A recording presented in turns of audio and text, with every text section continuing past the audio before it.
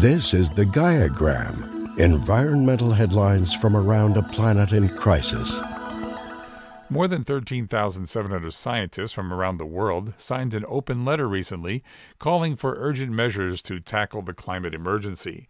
The new letter outlines a series of recommendations and policy proposals informed by a year of analyzing climate trends.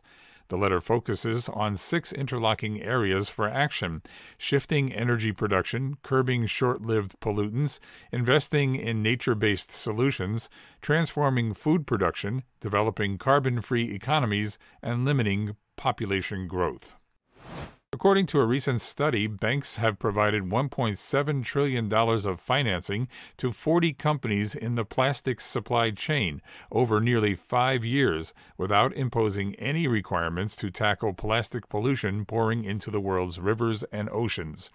With European and U.S. banks increasingly spurning the most polluting fossil fuel projects to help slow climate change, campaigners want lenders to take a similar approach to plastics by making loans conditional on measures to boost recycling.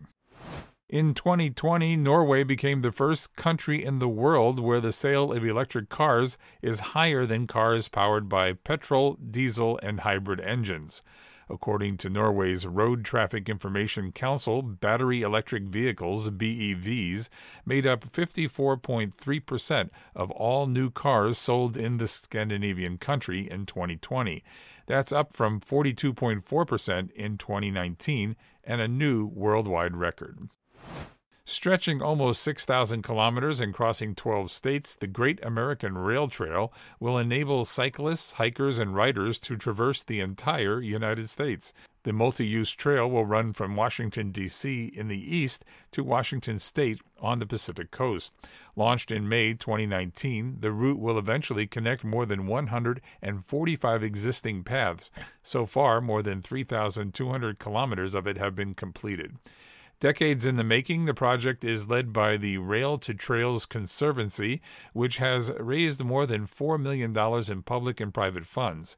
It will serve 50 million people within 80 kilometers of the trail once finished. Rail trails, paths built on disused railway tracks, and other recreational routes have proved invaluable respites for many during the COVID-19 pandemic, providing alternative commuting routes and space for people to exercise, often near built-up urban areas.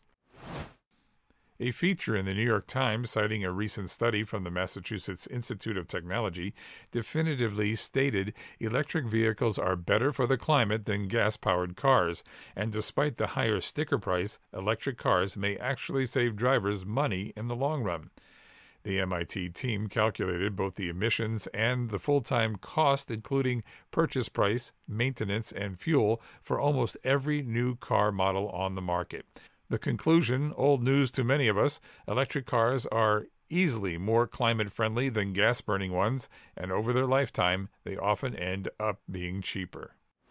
National Geographic magazine reports in 1998, people in a quiet village in northwest Thailand noticed that their fish catches in the nearby Ngao River were declining.